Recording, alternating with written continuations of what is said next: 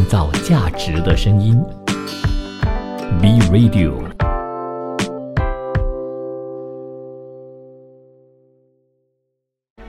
从在地走向国际，从新视角观望世界，从吉隆坡看天下。Hello， 欢迎你在这个时段呢留守着从吉隆坡看天下。你好，我是节目主持人 Kim 比琴，和大家来分享全球的经济消息。首先呢，我们就锁定各国的财经数据。韩国统计局呢就有公布了说1月份的消费者价格呢就比上一年的同期上涨了 5.2%， 同时也都比去年12月份的 5% 来的还要高。1月份的通胀这一次的加速呢，也是在韩国经济走软的时候，那么央行呢仍然还是有可能会进一步收紧政策的。另外，剔除了农产品和石油相关产品的核心通胀率呢，则是从 4.8% 上升到 5%， 就表明说潜在的压力仍然还是非常的大。和上一个月相比的话呢，1月份消费者价格上涨了 0.8%， 超出了经济学家的预期。住房、水、电和燃料的公用事业成本呢，也比上一年的同期上涨了 8%。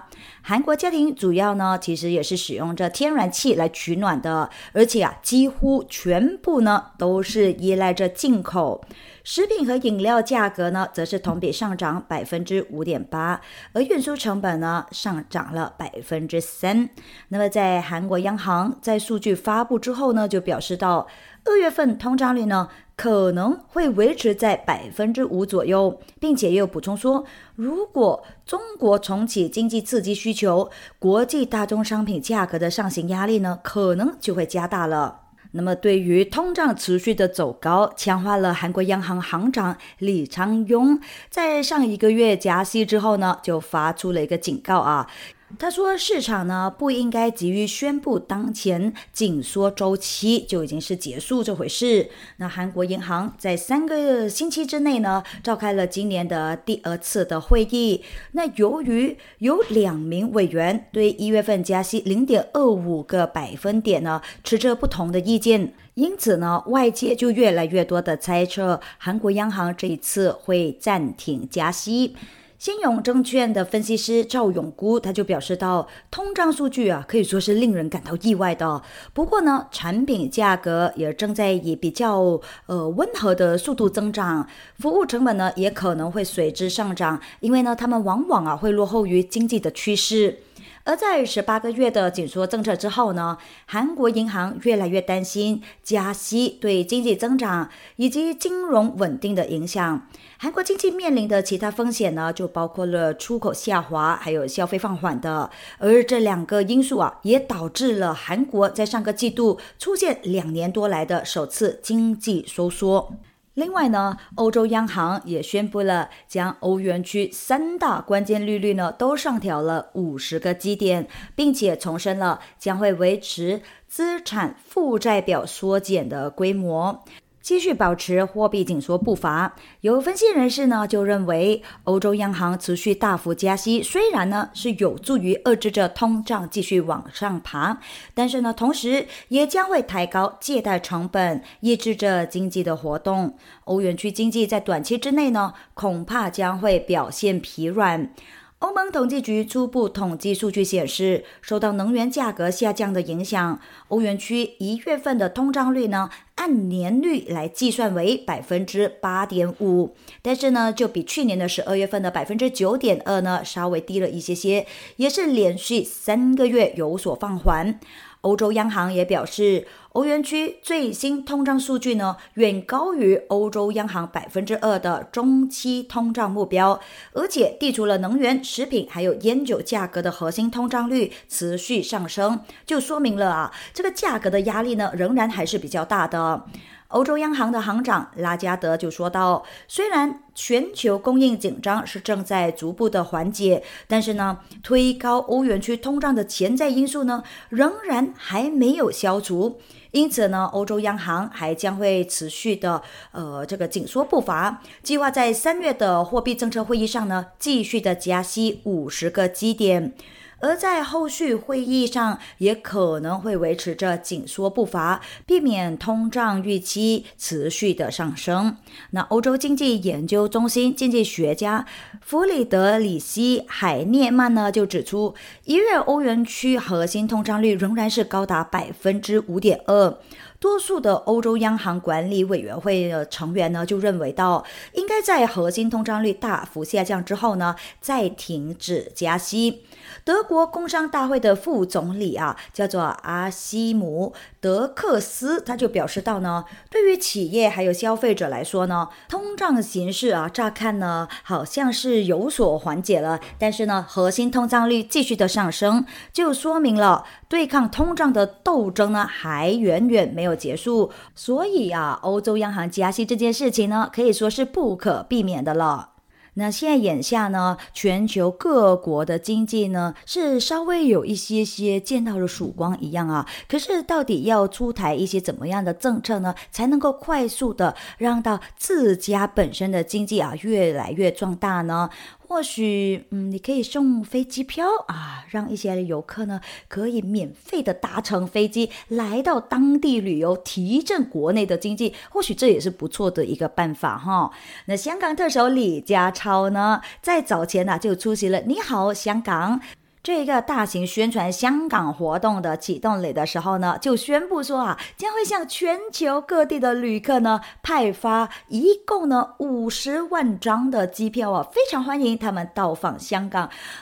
应该要怎么做才可以赢得这个机票呢？我非常的期待那么香港电台呢是这样报道的，李家超呢在启动礼的时候呢，是以2文3语来发言他表示呢，香港其实已经通关了，和中国以及全世界呢也恢复了联系，进入全面复苏的新里程。香港正在开门迎客，而新落成的地标景点呢，也都会为到旅客呢带来全新的体验。而今年也将会举办多项的盛事，政府在复常良好态势，会带领不同的访问团到中国还有海外说好香港的故事，同时呢也可以推动商贸啦、旅游以及交流的。他也相信说呢，新的一年会有大量的旅客访港商铺呢可以说是丁财两旺而餐厅还有景点呢也将会动起来活起来。他也深信呢，这可以加强推广香港，绝对有利于经济的复苏。当然他也呼吁整个香港的市民呢应该要尽好地主之谊让这一些旅客呢可以体验出香港人的好客之道。那么香港的财政司司长陈茂波呢，他就说要展现香港的新潜力、新机遇、新优势，包括了香港在一国两制下的独特优势。提到境外人士有可能在资讯不足的情况下，对香港会有误解，或者是有一些负面的观感所以呢，香港真的要努力的说之以理、动之以情，来化解有关的情况可是我比较好奇的就是，我们应该怎么样才能够引到这一些机票呢？还是说他们是以什么样的方式来送出这样的机票呢？他们没有说明所以就非常期待他们会有更进一步的讲解了，我们拭目以待那么说到出国去旅行这个外汇呢也是非常的重要的。瑞士信贷银行呢，就在一份关于货币体系未来的报告当中呢，有这么表示说，美元在全球外汇储备中的重要性呢，似乎很有可能会继续的减弱的。而分析师就说有证据表明，全球各大央行正在分散投资，减少对美元的依赖，而主要的原因可能呢是为了规避美国制裁的风险。那么分析人士呢是这样子指出的，在俄乌冲突升级之后呢，美国使用货币武器对到俄罗斯施加严厉的制裁，也促使了多国寻求摆脱对美元的依赖。那么瑞士信贷银行的分析师还认为，在过去的20年里呢，美元在全球外汇储备当中的份额一直在下降，世界呢也正在逐渐走向一个更加多极化的货币体系。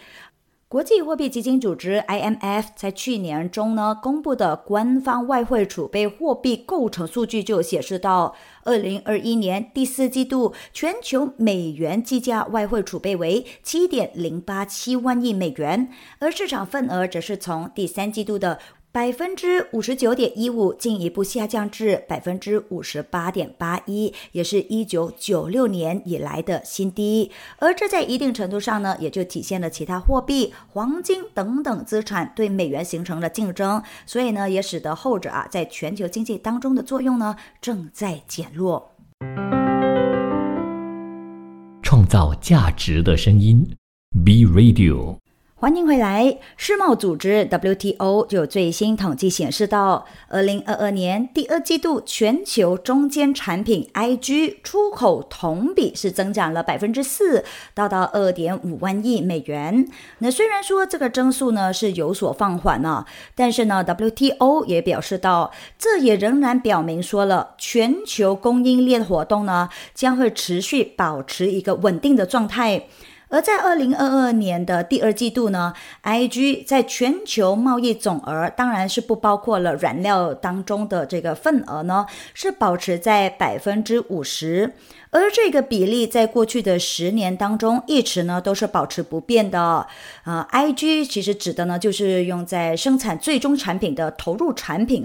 也是全球供应链活动的指标。WTO 就表示 IG 食品和饮料产品类别对到供应链内的贸易增长呢做出了巨大的贡献，同比增长了 20%， 而总额更是超过了1200亿美元。而在当季呢，全球 IG 进出口前3名为中国、美国以及德国。那么从产品类别上来看呢，涵盖着金属结构、电导体以及医疗产品等等的广泛制造投入品的其他工业用品的全球出口呢，则是增长了 9%， 而运输零件以及备件的出口呢，则是增长了 1%。然而呢，2022年第2季度的全球矿石、宝石以及稀土出口则是同比下降了 11%， 就反映出呢铁矿石价格的下跌。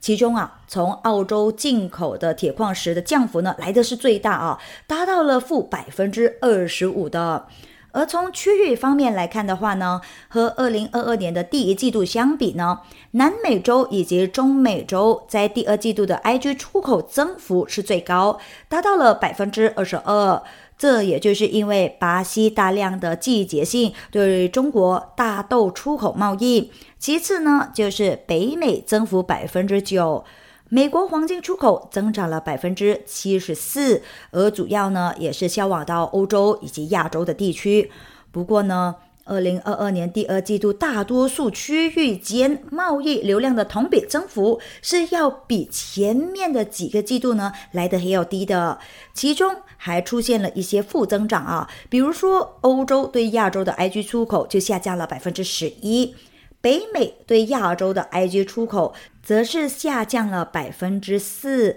非洲对北美的 IG 出口也都下降了 4%。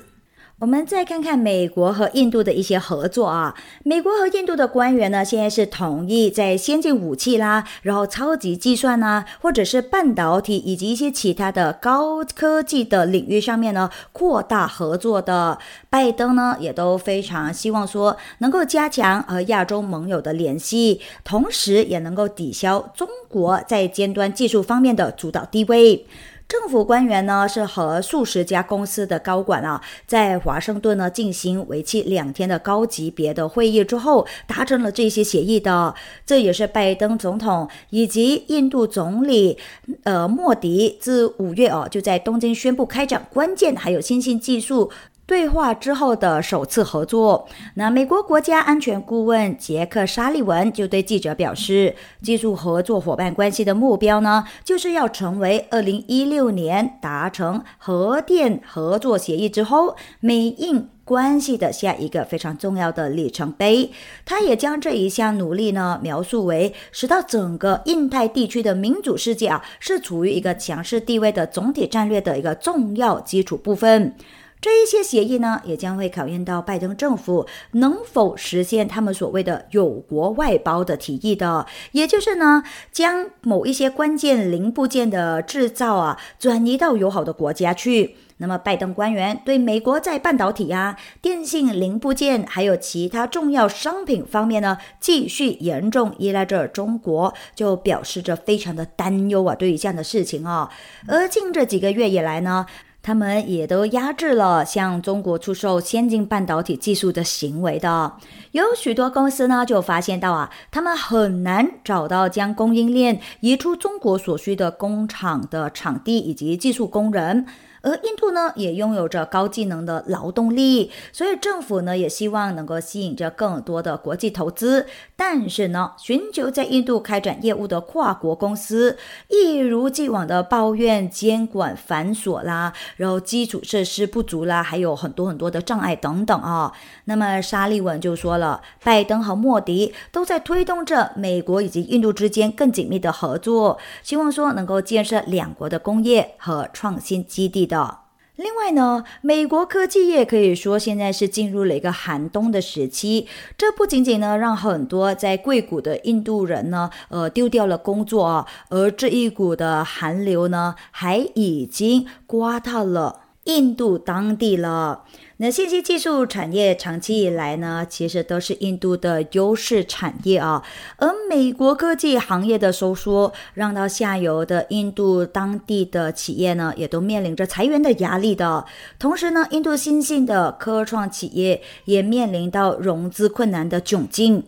根据美国科技企业裁员信息追踪网站的数据显示呢，美国科技业裁员的人数到今年1月20日为止呢，已经是砍掉了55200个工作岗位，这比去年上半年的总和44200人呢还高出了不少仅仅是在今年1月份而已呢， Google、 微软以及贝宝等等这些大型上市科技企业呢，就先后是宣布裁员了。而浩浩荡荡的裁员潮呢，也给到美国当地的员工带来了非常多的焦虑。但是也有人表示，因为已经有了思想准备，那现在呢，就把它当作是一场长假好好的休息一段的时间来陪伴家人吧。同时呢，也都可以思考着接下来的职业规划。那么对于一些失业的外籍人士呢，则是大多没有那么淡定了因为呢，他们必须要和时间赛跑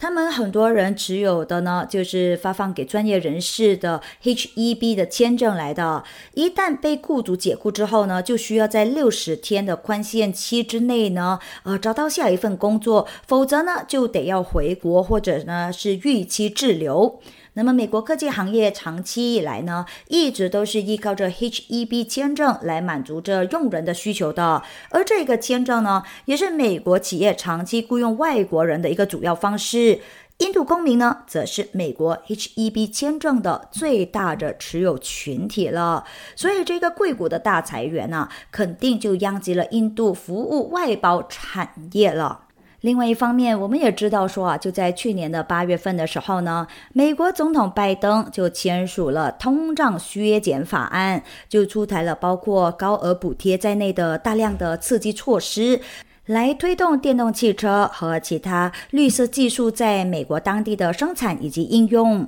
美国就说这个法案的目的呢，就是想要提振深受着持续高通胀困扰的美国经济。欧盟则认为说，这个法案的部分内容是涉嫌贸易保护主义的。冯德莱恩就认为呢，在全球竞争和欧盟单一市场当中，应该建立起维护公平的竞争环境，这对欧盟来说是非常非常重要的。那么欧盟委员会就发布了绿色协议产业计划，以对抗美国通胀削减法案给欧洲带来的不利影响。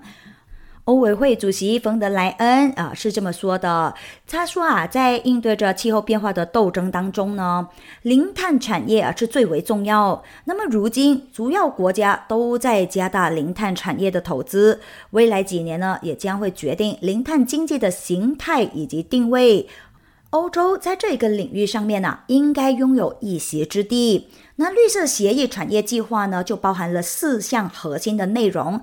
一呢，就是建设可预测和简洁高效的管理体系。那么第二呢，就是加快获取欧盟以及欧盟各国资金的速度。来到第三呢，就是提升适用于绿色转型的技能，以及第四就是推进有助于供应链韧性的开放性的贸易举措。那为了使到零碳产业呢更加的便捷，更加迅速的能够可以得到国家的资助，欧盟委员会呢就计划放宽对国家援助的限制，他们也都鼓励私人资金流向欧盟清洁技术。欧委会呢也将会和欧盟国家代表协商，修订目前的国家援助框架的。创造价值的声音 ，B Radio。欢迎大家在这个时间段呢，依然留守着从吉隆坡这档节目你好我就是这档节目的主持人 Kim 碧琴这档节目呢，就会和大家来聊一聊每一天在全球发生任何有关于到经济的事项的新闻，同时呢，也会和大家报告一些关于环境保护或者是一些半导体甚至是一些企业的最新动态的。那么在这一小节呢，我们就看看科技这一环了其实呢，每一代人呢都会出现一些爆品、一些产品的，而他们呢也都源于工程部门的技术，最后呢就成为了人人都会用的工具之一。而这些产品呢都不是最早的一代，但是呢他们就开创了一个新时代一样比如说呢，催生了 PC 互联网的 Netscape 的浏览器，就加速了移动互联的 iPhone 手机。ChatGPT 之前呢也有着很多聊天的机器人呢，但是就解放人类生产力的潜力而言呢，都没有办法和 ChatGPT 来相比换句话说呢，财富就认为ChatGPT 在 AI 领域的地位呢，就如同当年的Netscape 以及 iPhone 一样所以财富就认为说 OpenAI 一直处于科技行业 Net Big Teams 的前沿，它也具备了一家传奇初创公司的特征，当中就包括了完美的创始团队啦，还有明星投资人的日捧。那么财富就说公司估值呢大约有290亿美元，以及疯狂增长的用户数。而发布仅仅只有5天的时间而已ChatGPT 的用户呢就已经是超过了100万人。那么当年的 Facebook 呢也用了10个月才达到这个里程碑。作为了科技公司，联合创始人兼 CEO 山姆阿尔特曼呢是非常完美的企业掌门人，他的履历以及商业才干呢都非常非常的突出。他呢更像乔布斯而不是霍兹尼克，就是苹果2位的创始人之一他呢就专注于研发的。那么阿尔特曼呢不是一个科学家，他呢也不是一个 AI 的研究人，而是资深的科技创业者。他拥有自己的投资基金，在2019年加入 OpenAI 前呢，是创业孵化器 YC 的运营负责人。另外根据报道呢， Microsoft 微软就发布了由 ChatGPT 提供支持的高级 Teams 的消息服务从此呢就可以简化企业会议了。其实在这之前呢， ChatGPT 也已经是在整个硅谷呢掀起了一场风暴的。那么微软就表示这个服务的月费美元呢，7月份的时候会涨到10美元，而 OpenAI 旗下的 ChatGPT 将会自动生成会议记录、推荐任务，并且呢帮助 Teams 用户呢创建会议模板。而就在这个月早些时候，宣布向 OpenAI 投资数十亿美元的微软呢就说到，该公司的目标呢就是要将 ChatGPT 的技术呢融化到所有的产品当中，从而呢就可以在竞争对手也就是 Google 的竞争当中创造出更多的有利条件。那这个聊天机器人呢其实可以根据指令呢生成散文或者是诗歌的，而它所使用的技术目前呢也是处于生成性人工智能的前沿，越来越多的大型科技企业呢也正在向这个领域投入资源。那 ChatGPT 在2月1日发布的一项每个月20美元的订阅计划，这也将要让用户呢获得更快的响应并且呢优先获得新的功能，还有不断的更新。OpenAI 在网站上的声明呢是这么说的，付费计划呢将会在未来几个星期内呢首先在美国推出，然后呢才会扩展到其他的国家，而有兴趣的用户呢就可以注册订阅服务的等待名单，现在还要等待名单哦。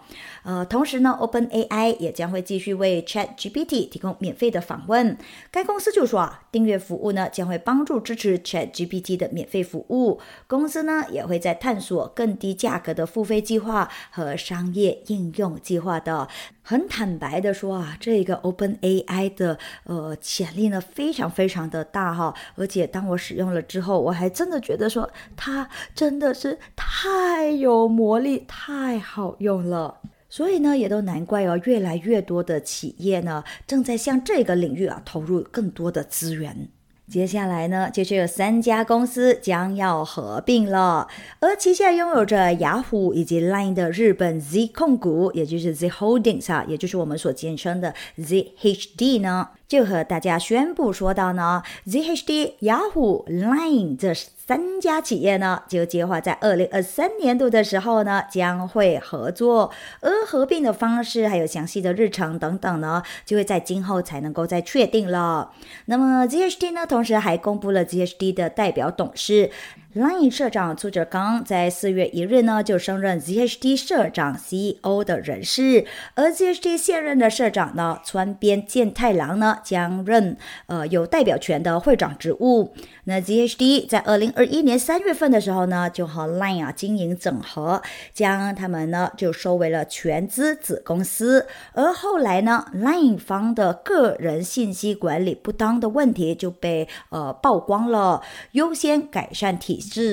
所以呢本来应该是整合关键的雅虎和 LINE 的 ID 互通就推迟到2023年以后，而主力的广告业务增长呢有明显的放缓，业绩增长放缓那么目前的股价呢也是非常的低迷。除了竞争对手日本的乐天集团等等的国内企业之外呢 TikTok 等等这些国外企业的竞争也都越来越激烈。通过了包括 ZHD 在内的3家企业合并，力争明确的决策权进行改革。那朱哲刚是在1996年的时候毕业在早稻田大学的政经系，就进入到朝日生命保险，2007年更是担任着 LifeDoor 社长，2012年呢担任 NHN 日本的董事，2014年担任 LINE 的 COO， 而2015年的时候呢就担任 LINE 的社长 CEO， 从2021年的3月起呢就任职到现在了。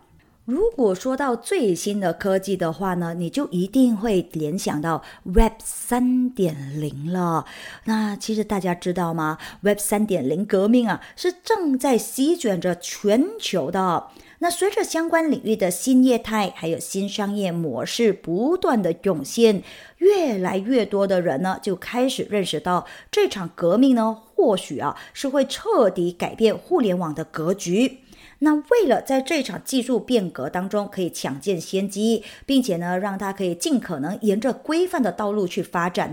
有很多的国家陆陆续续呢都出台了和 Web 3.0 相关的各类的政策。那由此呢 Web 3.0 革命呢也就从一场民间自发的运动就发展成了一场有国家支持的技术竞争。那在关于 Web 3.0 的竞争当中，美国呢毫无疑问就是最值得关注的一个国家。一方面呢在关于 Web 3.0 的实践方面呢，美国可以说是最为活跃的。根据 CB Insights 的统计呢，在2022年第一季度全球的区块链融资当中，有 63% 呢就是发生在美国当地。与此同时呢，全球有1半多的 Web 3.0 的创业公司还有投资人呢也都集中在美国。另外一方面呢，在 Web 3.0 的实践丰富的同时呢，美国遭遇的 Web 3.0 的相关问题呢也都是最多的。比如说关于数码资产的定位、DAO 的税收义务、稳定币的监管等等的这些问题呢，在美国都已经是有了一些案例的。那由于在这2方面的原因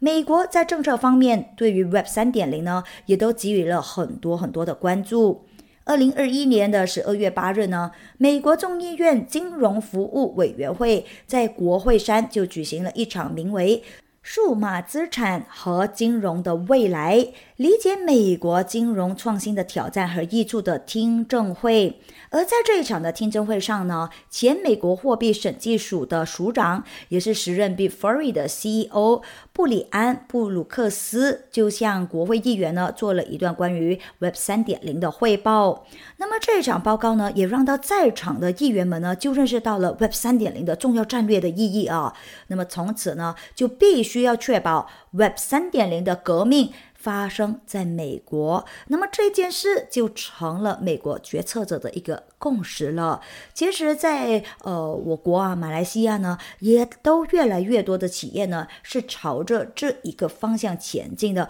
不过因为它还没有那么的普及化，所以大家呢还是必须要继续的去拿到更多的知识了。创造价值的声音 Be Radio， 欢迎回来。那么重压元宇宙1年多之后呢， Meta 现在终于是重回到现实，资本支出的大头又重点用到了一个改善传统业务上了。其实就在1年多之前呢，扎克伯格就将公司换名字变成了 Meta 嘛，所以就从这里呢可以看出他对元宇宙项目的有多重视了。但是呢，外界似乎对于元宇宙呢并不感冒但是重金押注元宇宙确实打实了给到 Meta 造成重大的压力。毕竟呢，从 Meta 的收入来源看来呢，数码广告业务才是公司最关键的增长驱动。元宇宙贡献的收入占比呢，其实是不足 3%。所以在还有很长的一段时间之内呢， Meta 还是要依赖着传统业务的。数据就有显示到了 Meta 元宇宙项目 Reality Labs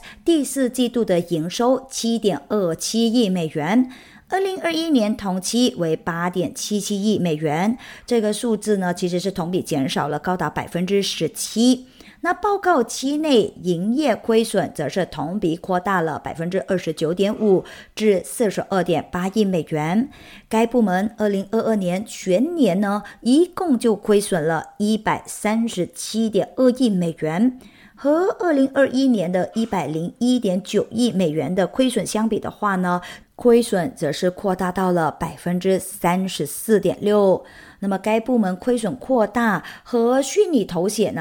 也就是 VR headset Quest 的销售额下降呢是有关联的。就在去年的10月份呢， Meta 推出高端头显 Quest Pro， 而售价呢更是接近着1500美元。但是呢，这个设备的销量并不如意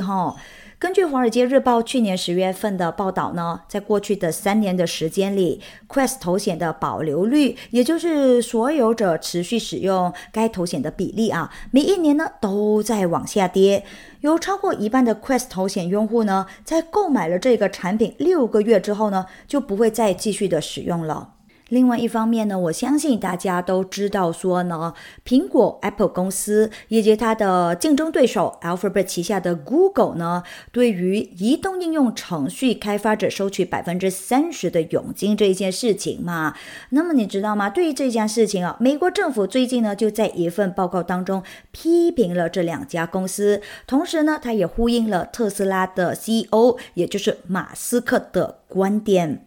美国商务部下属的国家电信还有信息管理局在一份报告当中是这么表示说现有的移动应用商店模式对于消费者和开发者都有害报告这么说的。苹果和 Google 决定了世界上绝大多数应用程序的存在以及功能，而这些公司管理应用生态系统的方式不同，但是呢，他们都会通过控制和限制应用的分销方式发挥着重要的把关作用。去年5月份呢，其实马斯克就曾经抨击 Apple 公司，就是说这一家科技巨头的应用商店呢，抽取政策就像是对互联网征收 30% 的税一样美国国家电信还有信息管理局呢就表示，他审查表明到呢，这种移动应用商店模式创造了次优的竞争条件。苹果还有 Google 在自己的移动应用商店当中制定的政策，为应用程序开发者制造了不必要的障碍以及成本从访问费用到对某一些应用程序的功能限制。在这之前呢，马斯克是曾经支持堡垒之夜发行商，也就是 Epic Games 反对苹果对应用内购买征收 30% 费用的这个立场的。那么现在呢，马斯克的 Twitter 蓝 V 认证服务每一个月要收费8美元，一年呢就收费高达84美元嘛。选择通过 iOS 或者是 Android 应用商店购买同样服务的用户呢，必须则是每一个月要支付11美元。不知道他自己有没有感觉到一些的矛盾还是继续关注我们这一位新闻红人的一些点滴把焦点关注在特斯拉方面。那么根据报道呢， Tesla 将会在硅谷中部地区设立一个大型的办公室。那目前呢，也都已经是开始招聘人工智能人才，也就是 AI 人才早一些时候呢，特斯拉在 Stanford 大学地标性建筑胡佛塔附近的一座办公大楼之内呢，就开展了一场大规模的 IT 人才招聘活动。而根据消息呢，他这一次主要聘请的呢，就是精通人工智能，也就是 AI 技术的工程师。而人工智能呢，是开发机器人以及自动驾驶汽车的一个关键技术来的。分析人士就表示到说呢， Tesla 的招聘行动呢，似乎是刚刚好这个时间因为呢，西海岸有多家大型公司都正在通过解雇工程师来削减成本。那拥有着这个办公大楼的房地产公司的一位发言人呢，就说到了，该公司其实也已经是收到了特斯拉的意向书，尽管截止到1月底还没有和特斯拉达成这个租赁的协议根据消息呢，特斯拉计划租赁29700平方米的办公的空间。哇，他的 office 还真的不同凡响真的是需要到这么大吗？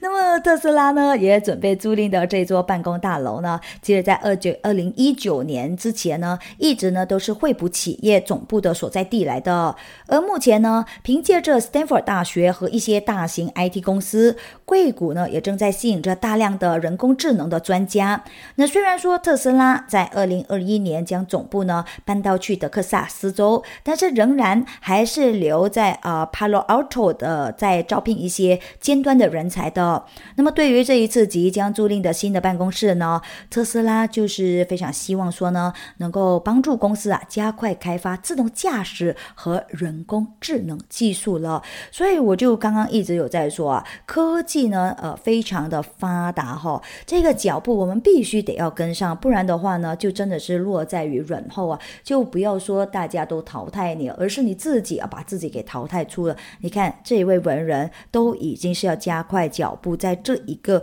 方面，这个领域方面呢，投入更多的资源了。那说到了 Tesla 哇最近呢它的新闻真的是很多就比如说最近它的这个大幅降价呢，那无疑是汽车行业当中的一个大新闻无论是对于特斯拉的潜在客户还是投资人来说呢，这都是值得大家同天欢庆的一个好消息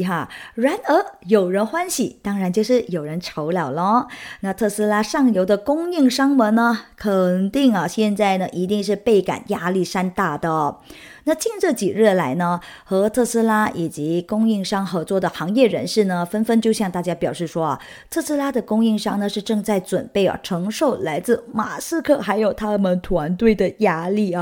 因为在特斯拉大幅下调了汽车价格之后呢，预计整车厂方面呢将会要求上游的供应商们进一步的降价的。其实就在上个月的时候呢，特斯拉的首席财务官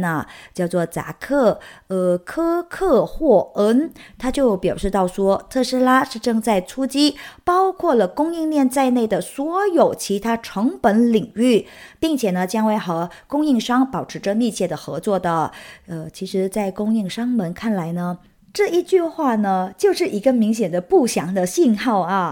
在特斯拉上个星期的财报电话会议上呢，马斯克也曾经表示，经济衰退呢可能会导致几乎所有投入成本呢有着显著的下降。那对于此呢，代表着特斯拉供应商的律师叫做丹夏基，他就表示到，汽车制造商降价对供应商来说从来都不是好事情，因为压力呢会不断的往下滚的。他从来都不喜欢这样子，因为呢他知道他们最终会试图从供应商的一个身上呢挤出压价的空间出来。那他表示说，他想说的就是呢，其实不会存在任何压价空间的。有许多供应商在财务上呢，其实大家都没有很好都已经是陷入到困境了。而 Tesla 的供应商也都包括了日本的电池制造商松下 Panasonic、韩国 LG 能源解决方案 LG Energy Solution， 以及宁德时代 CATL，